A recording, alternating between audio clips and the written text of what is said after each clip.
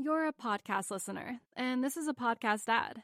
Reach great listeners like yourself with podcast advertising from Libsyn Ads. Choose from hundreds of top podcasts offering host endorsements, or run a reproduced ad like this one across thousands of shows to reach your target audience with Libsyn Ads. Go to libsynads.com now. That's LIBSYN ads.com.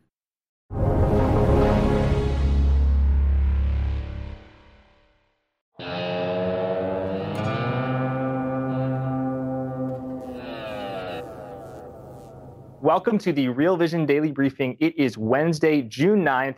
I am joined by Jared Dillian of the Daily Dirt Nap. Jared, how are you doing? What's up? Things are good over here. So, Jared, summer is in full swing. The market today was somewhat boring. Bonds rallied.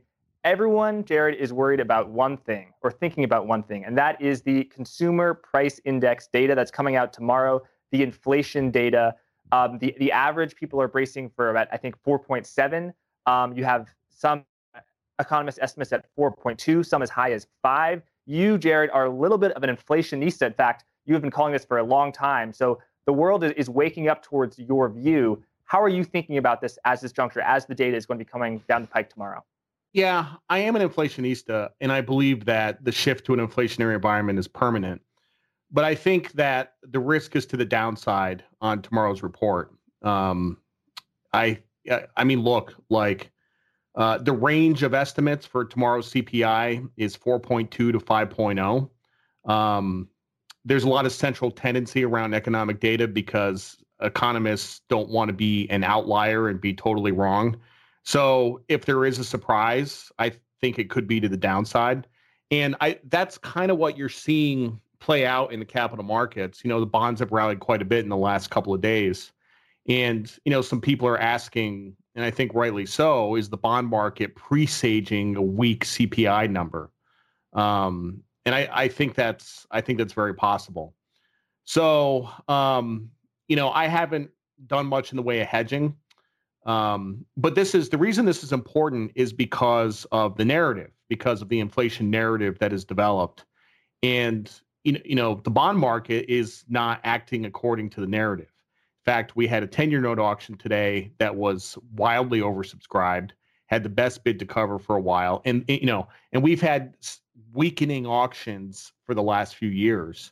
So that was a big surprise. But yeah, there is, I think if CPI comes in below 4.5 tomorrow, so 4.4 lower, it's going to be a dent in the inflation narrative, and I think stocks probably trade lower. So that's what you think. You also said that if there's a 3 handle, if there's below 4.0%, you think that all hell will break loose. What does that mean to you? What sort of hell is going to be breaking loose? A lot of people erroneously believe that the stock market generally responds positively to lower inflation numbers. I don't think that's the case this time. There's been a lot of stocks that have rallied a lot because of inflation expectations. So I think that, if we just say, for example, if we printed 5%, I think it would be very positive for stocks. If the number comes in with a 3 handle, I think we could be down 150 basis points tomorrow. I think that's possible.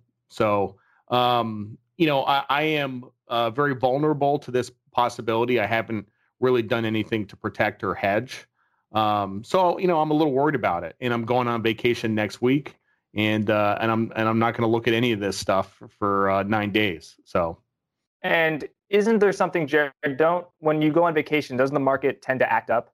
Yeah, whenever I go on vacation, the market crashes. So, okay, legitimately, we should all be buying puts. Yeah, and the best example. This is actually a great story. Back in 2007, right when the market started to act funky, in the beginning of the financial crisis, it was the summer of 2007. I had a trip planned to the Bahamas, and I had kind of a bad feeling. And this was in the early days of VIX options. So VIX options, I think, started in 2006, so they were still pretty new. So I bought some upside calls in the VIX as a hedge, but I didn't have any ability to trade them. So I said to the guys I was working with, the guys on the desk, I said, if the VIX gets to 35, sell the calls. Well, it's completely state dependent. So the VIX did get to 35. The market crashed. I was up $900,000 on that trade, but they were so busy that they forgot to sell the calls. And when I came back, I was only up 125,000. I was like, guys, you totally screwed me here. That's a lot of money. So that's a really good story. So for people at home, the VIX is the fear index. It's a measure of like around the 30-day implied volatility for the S&P 500. So when people get really worried, the VIX spikes. Jared, I've got a question for you. So we both know that if you could own the VIX outright, the spot VIX, it would be the world's best trade because it would not decay and it would be inversely correlated to the S&P 500. But what you have to do is buy futures on the VIX, or as you did, options. And if options do spike, that's obviously a great trade, as it was for you back in the day. But I've got a question for you. What do you think about the contango, the fact that normally the VIX curve is upward sloping, so you really have to pay up? Do you think that now would be a good time to put on that trade because, the VIX is still in the teens, despite the fact that we have some crazy things going on beneath the surface in the market? One thinks of the meme stocks where implied vols are, perhaps in the thousands. So what do you think about volatility and specifically the VIX? Are you going to be putting on that trade that you did in 2007? No, I haven't traded. I haven't traded VIX in a long time. I struggle with it. Let me just put it this way: now is a better time than usual. Okay, I would say. We've had 13, 14 days of realized volatility of less than 1% moves. I don't know if you saw the price action going into the close, but it got a little bit crappy.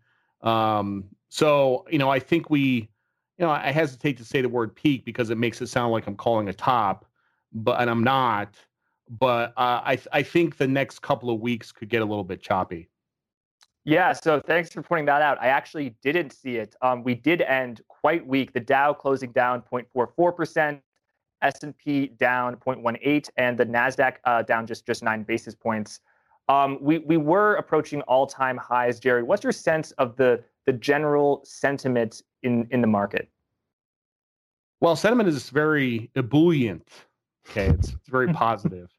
Maybe this would be a good time to have a discussion about the meme stocks. AMC. I don't really know all the meme stocks. I mean, you mentioned some before we came on, but I know AMC and GameStop. I don't really follow this stuff. I'm a long-term investor. Okay, now, but 10, 15 years ago, I was a trader. Okay, so if I'm going to put my trader hat on for a second, and I'm going to decide what to do with the meme stocks, the correct trade in these stocks is actually the suicidal trade, which is to sell upside calls. You see, if you have something that has implied volatility of 500, 700, 1,000, you don't want to be buying options. You want to be selling options. Okay. So with AMC at 300, if you sell, the 450 strike calls, I have no idea what the premium is on that, but it's probably massive. That's the trade. So, but I don't do that stuff anymore. My newsletter is a lot slower moving. So, but if I were going to play in the meme stocks, that's what I would do. Okay, and would you be putting a spread on selling the 350s for GME and buying the 450s, or are you playing uncapped? Uncapped, yeah. That's the only way to do it. I've got a question. What do you think about selling the puts? Well, that's the other thing you could do. You could do like a really wide strangle. You could sell like the 100, 500 strangle, and that's actually, that might even be a smarter trade. Mm-hmm. Well, one thing that I've been looking at, and my colleague Weston has been looking at this, is just some spreads on these call spreads where let's say the 300 for Workhorse, where it's about 18. It's an electric vehicle company, very speculative, highly shorted, about 40% short interest. And it also has proven there was a time when it was trading at $60.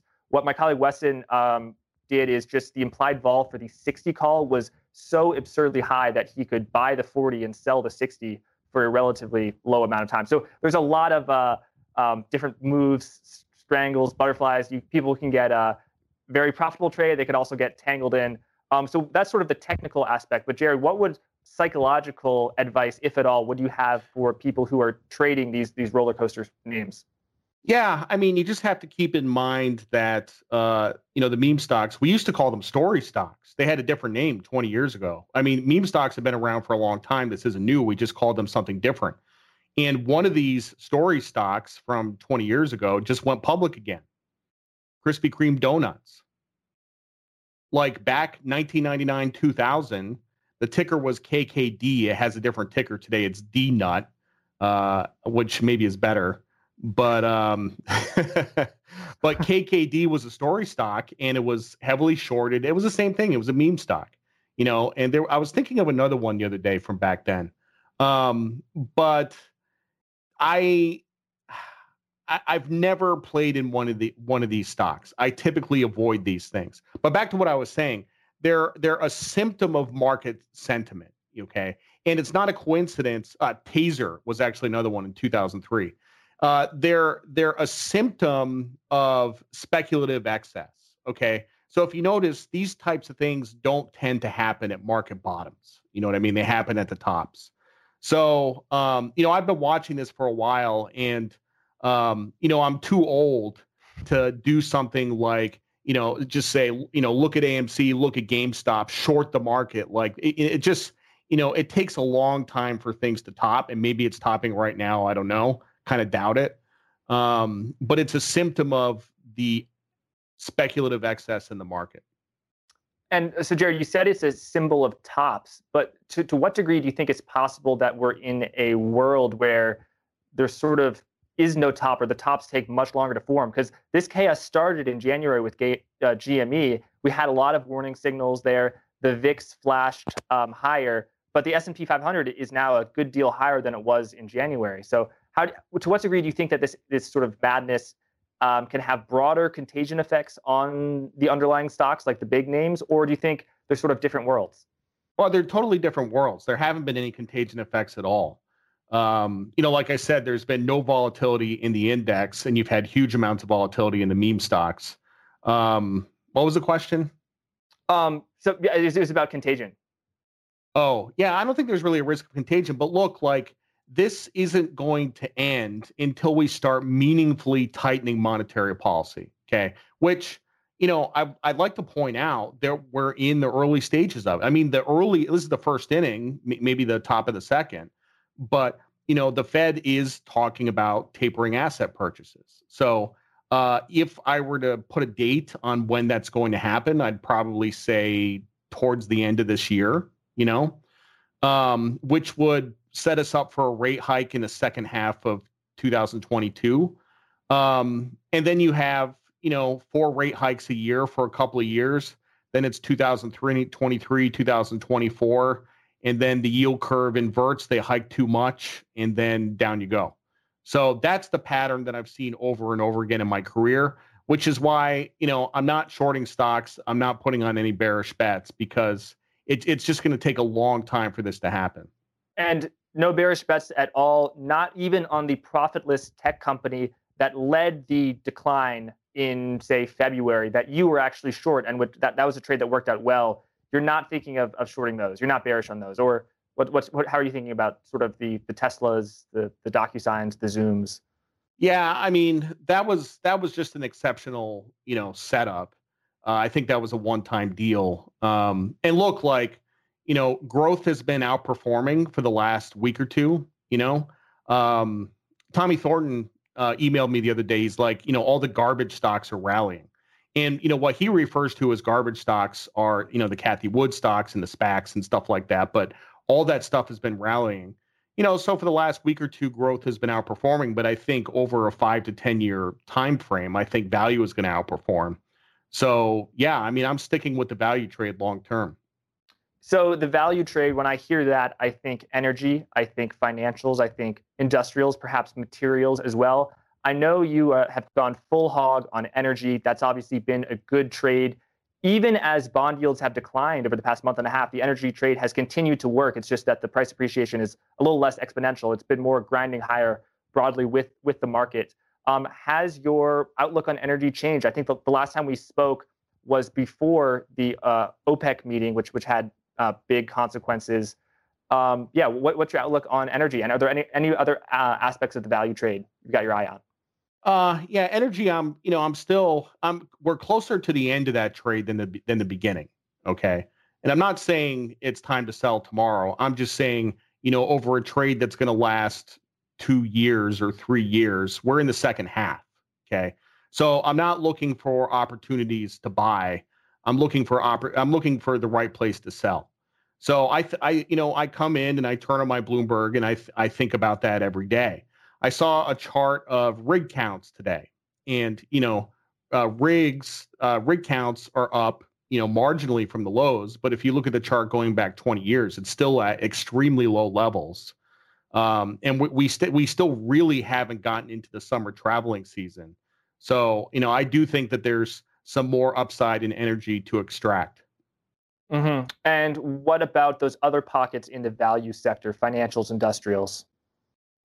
I haven't put a lot of thought into financials. I do have one financial stock. With what's been going on in the bond market the last couple of days, I have an insurance stock and it hasn't really been great. None of us are very good at forecasting interest rates. Let's put it that way. I've gotten it right a couple times. I've gotten it wrong a bunch of times. I still think that yields are going higher in the long term. I don't fully understand why bonds have rallied so much in the last couple of days. And by the way, like traders' intuition, if something moves and I don't understand why, it's usually a problem. It's usually a problem, I know what you mean. So you said you don't understand why, but could we explore some reasons? Does it mean that growth is not going to be as as high as we think? Inflation is going to be more muted than we think. What does the bond market know that we don't, Jared? I don't know. I mean, we can speculate. I mean, it's not great for value stocks that bonds are rallying. Let's put it that way.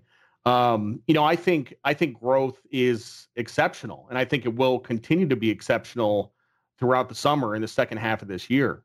So it's I don't know if this is as a result of flows. I mean, there were $500 billion worth of bids that showed up to the auction today. Like it's unbelievable. And I understand why. I understand that there's big interest rate differentials and we have higher yields in the US than the rest of the world, but that's still astounding, So there's something I'm not getting here. Do you think, Jared, it has anything to do with the plumbing of the bond market and the reemergence of the reverse repo facility where like $500 billion are hypothecated overnight? So, the Fed sort of warehouses that? No, I don't think it has anything to do with that. No. Got you. Jared, one more question on the meme stocks. We covered the options world, the world of derivatives, but let's just talk about short selling, specifically naked short selling. So short selling is selling something that you don't own, but first you have to borrow it. Naked short selling is when you haven't actually borrowed it. A lot of people in the world, and a lot of people specifically on Twitter, are accusing hedge funds and big financial firms of naked short selling. To what degree do you believe it? Well, that shouldn't be possible, okay? Because back in, I believe it was 2008, the SEC implemented a regulation called Reg Show, SHO. And what Reg Show did was it got rid of the uptick rule. So, if you go back before then, if you were going to short something, you had to do it on an uptick. So it got rid of the uptick rule. But in exchange, you actually had to locate stock that you were going to borrow. And I remember this quite well because, I was trading at Lehman at the time, and we kind of had to redesign our trading applications because if you were going to sell something short, there was a little button that you had to click that was a locate button as to where you were going to locate the stock. So I don't, if everybody's doing what they're supposed to, I don't see how naked short selling is even possible. Maybe there's something I'm not getting. Yeah, there's definitely something, so much more about this than I do. There's something I'm not getting. People send me a lot of stuff on Twitter to a site where they quote the short volume and then they quote the total volume for daily flows. And then they divide those two numbers and they get a certain percentage. And then they compare that to the short interest. But it's my understanding from reading FINRA where the data is sourced from, that those are totally different things. So yeah, I definitely am going to have to do my research. Jared, I mean, look, like go ahead. just because a stock has a high short interest or even a short interest of over 100%, like GameStop, doesn't mean that there's naked shorting going on, because you can lend out the same shares of stock more than once. So, I suspect that's what was going on with GameStop that had a short interest of 140%. I don't think that there was naked shorting going on. Maybe I'm just naive. Maybe I'm naive too, but yes, you're saying it. I trust your opinion, expertise. Someone else, a trader who's been in these markets a long time, I was on the phone with him back in January, and he speculated the exact same thing, that it was rehypothecated multiple times, which is a problem in its own right, but that's different from naked short selling. Yeah. Jared, my final question on inflation is, you've got this sense of unease about the number tomorrow. Are you positioning your portfolio? Is your unease sufficient that you are thinking about making moves, or are you going to hold steady? I'm thinking about putting on a broad market hedge. Short-term options, 90% strike. I just haven't done it yet. So. You're a podcast listener, and this is a podcast ad. Reach great listeners like yourself with podcast advertising from Libsyn Ads. Choose from hundreds of top podcasts offering host endorsements, or run a reproduced ad like this one across thousands of shows to reach your target audience with Libsyn Ads. Go to libsynads.com now. That's LIBSYN ads.com. Okay, interesting. Jared, I think the one thing we haven't talked about yet is Bitcoin. There was the Bitcoin conference in Miami over the weekend. My colleagues Ed Harrison and Ash Bennington were there. I was reading your newsletter at the Daily Dirt Nap today. You had a lot of thoughts. What did you make of the sort of vibe at that conference, as well as perhaps the price action of Bitcoin? Yeah. So first of all, I've seen some video clips of the conference, of some of the parties. So I'm kind of put out that nobody asked me to DJ. I think I should have been there DJing that party. Jared, you totally should have been. I think you might have ruined your chances when you said, I've sold at the top or something. I am persona non grata. I'm at the bottom of a dog pile right now. Like, my mentions are just a flaming dumpster right now. Anyway, just what two things you don't tweet about: vaccines and Bitcoin, because it just gets out of control. Anyway, yeah, I mean, from a sentiment standpoint, I've seen some of the panels and I've seen some of the parties and I've read some articles about it, and it reminds me of 2017, April of 2017, which was the Real Estate Wealth Expo in Toronto, with Pitbull and Tony Robbins as the featured speakers. And if you saw, now I should have gone to that. I really should have, and I didn't. But I saw videos of that, and it was like a religious experience. You had these Canadian real estate investors, and they're putting their hands in the air, and they're just like, it's nuts, absolutely nuts. And it was the same thing, whole thing with Max Kaiser ripping up dollar bills. I mean, it's just, so I look at this stuff, and this is sort of my very cynical view of markets, but the market corrections continue until people feel enough pain. Okay. And people haven't felt enough pain yet. And part of that is because of the expectation of volatility with Bitcoin. So people have been trained to tolerate a higher level of volatility with Bitcoin. So, a correction of 50% is really like a 1 or 2 standard deviation move, and people are just used to it. The problem with an asset that is that volatile is that if it moves another couple standard deviations, then you have a drawdown of 80%. Then you're faced with some really tough choices. I saw a chart of Bitcoin that was inverted. Okay, so upside down chart of Bitcoin. And there was this big rounded bottom, and it comes up, and there's a consolidation pattern, then it's breaking out. But it's like, if you saw that chart, you would say that is the worst chart I have ever seen in my entire life. I mean, when you turn it around and it's right side up Bitcoin.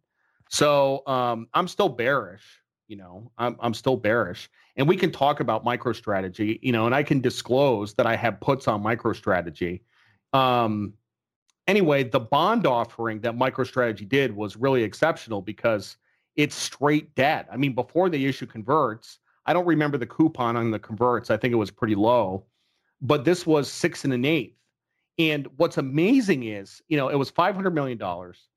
I don't know a single person that bought these bonds, but it's amazing what people will do in a zero interest rate environment to get 6% yield. You know what I mean? Like it's like if you're that desperate for yield that you're going to buy these. And by the way, if you buy these bonds, you're basically like you get none of the upside of Bitcoin, but all of the downside. I mean, the upside you get is the coupon, but you get all the downside. It's like it makes no sense to me. So there's a lot of crazy stuff going on out there. Yeah, so you're talking about a bond that was issued, that MicroStrategy issued Michael Saylor to buy Bitcoin. Previously, it had been a convertible bond, which if the stock price goes to a certain level, then you can convert that to an equity, you convert that to a stock, so you do have the upside. But in this case, there is no such upside. So Jared, I have to ask you, who do you think it made a worse trade, MicroStrategy or the people who bought MicroStrategy's bonds?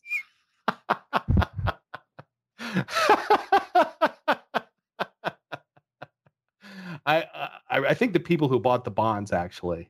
Yeah, I don't know. Yeah, I'd have to agree with you. Yeah. Someone else wants to ask, let's see. Luis G has a question. Any comments on the recent story with Bitcoin and El Salvador, price action notwithstanding?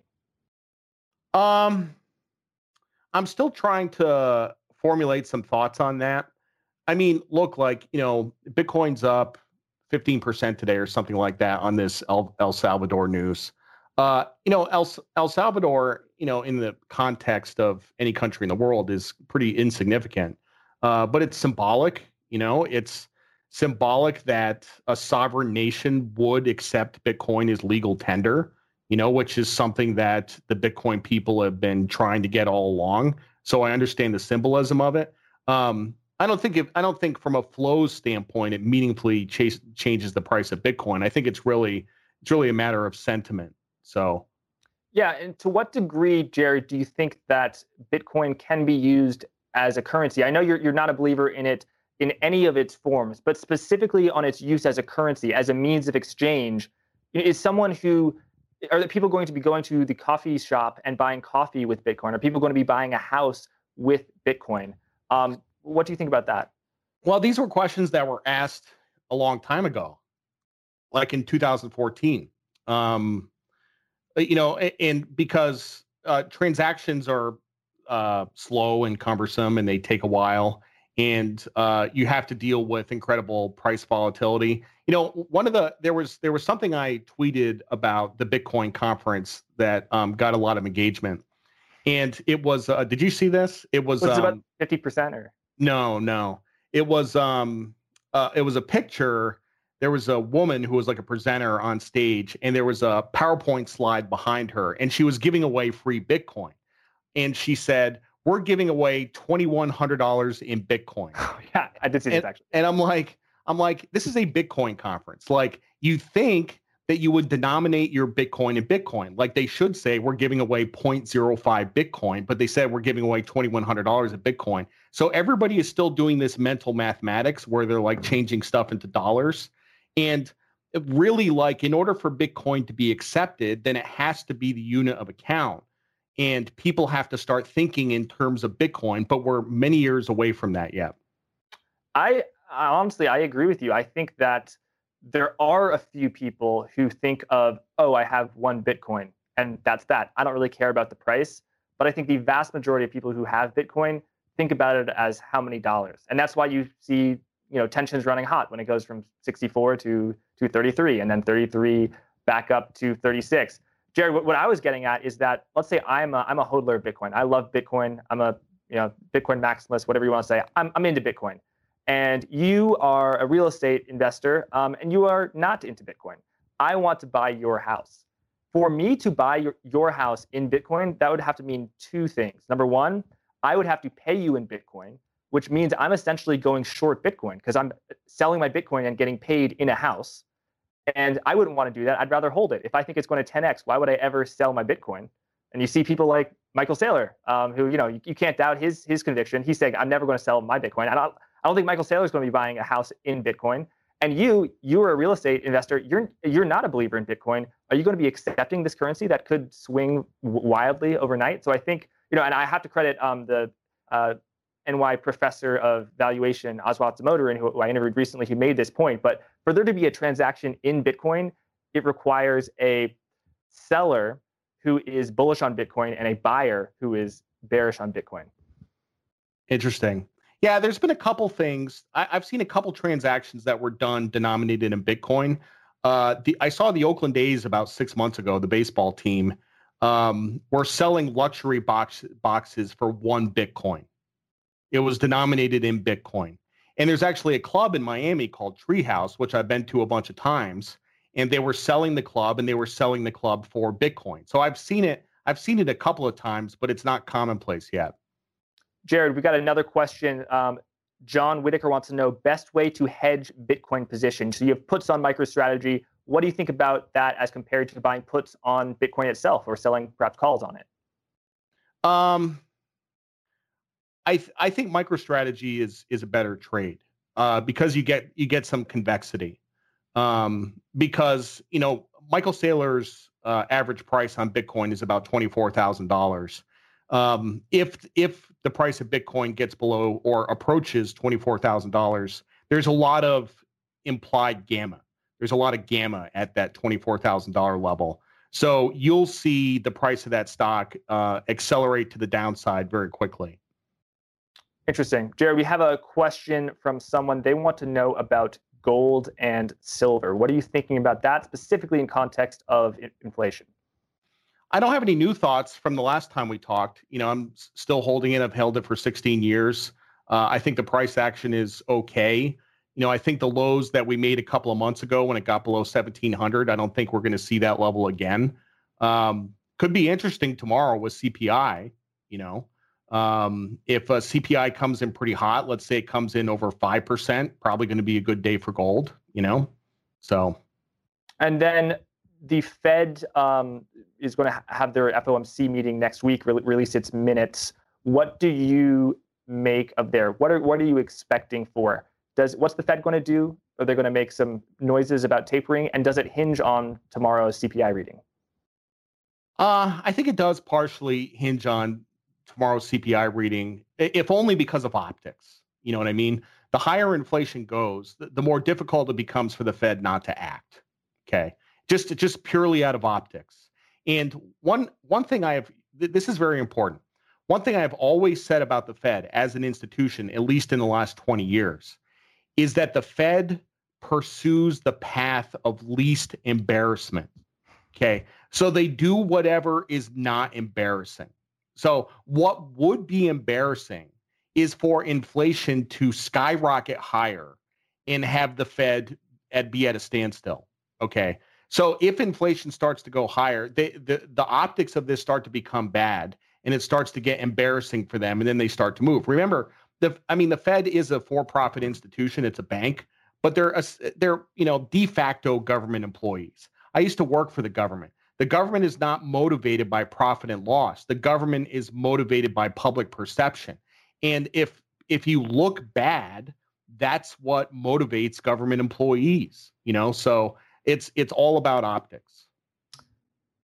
Very interesting. Jared, as we reach to a close, I think it's time to let the viewers know about the exciting events that you and I are going to be involved at first. So I want to let the audience know about the Real Vision Festival of Learning. You can sign up for tickets. Their link is going to be in the description. If you are already, I believe, a Plus member, a Plus and Pro member, you can go free. It's June 23rd to June 25th. Also, stay tuned for this Friday. Raoul is going to be releasing his special guest that he is going to be interviewing, which I know who it is, and I think it's going to be really exciting. And Jared, you too are going to be doing an interview for the Festival of Learning. You're going to be interviewing Brent Donnelly. Yeah, I've known Brent for about 15, 16 years. We used to work together at Lehman. He's got a great book out that just came out, Alpha Trader, which talks about really the practice and psychology of trading and the math of it. So he says he's going to send me a copy. I still haven't gotten it yet. Okay, well, I did blurb the book, but anyway, so yeah, I'm doing that at the Festival of Learning, and I'm actually going to be in New York, so I'll be filming that live, and then we have the party later that day, Friday, June 25th. By the way, so the party is at Dew's Supper Club, 59 West 21st Street. It starts at 8 p.m. Everybody's invited, except we only have 14 tickets left. It is almost sold out. So there's a short squeeze. There's basically a naked short squeeze on. There's a short squeeze on the party. Yeah. Naked. So if you want to go, just go into my Twitter timeline and just scroll down.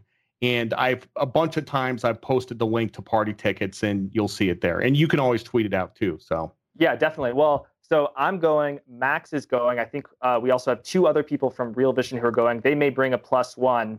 I also was hanging out with my friend over the weekend who works at AllianceBernstein, and I told him about it. He was really excited about it. Then his girlfriend was really excited about it too. So they've got to hurry up, or they're going to be shit out of luck. Yeah. Yep. Okay, so lots to look forward to, not just tomorrow's Consumer Price Index. Jared Dillian, thank you so much for joining me. And if you're watching this at home, thanks so much for tuning in. Thanks a lot.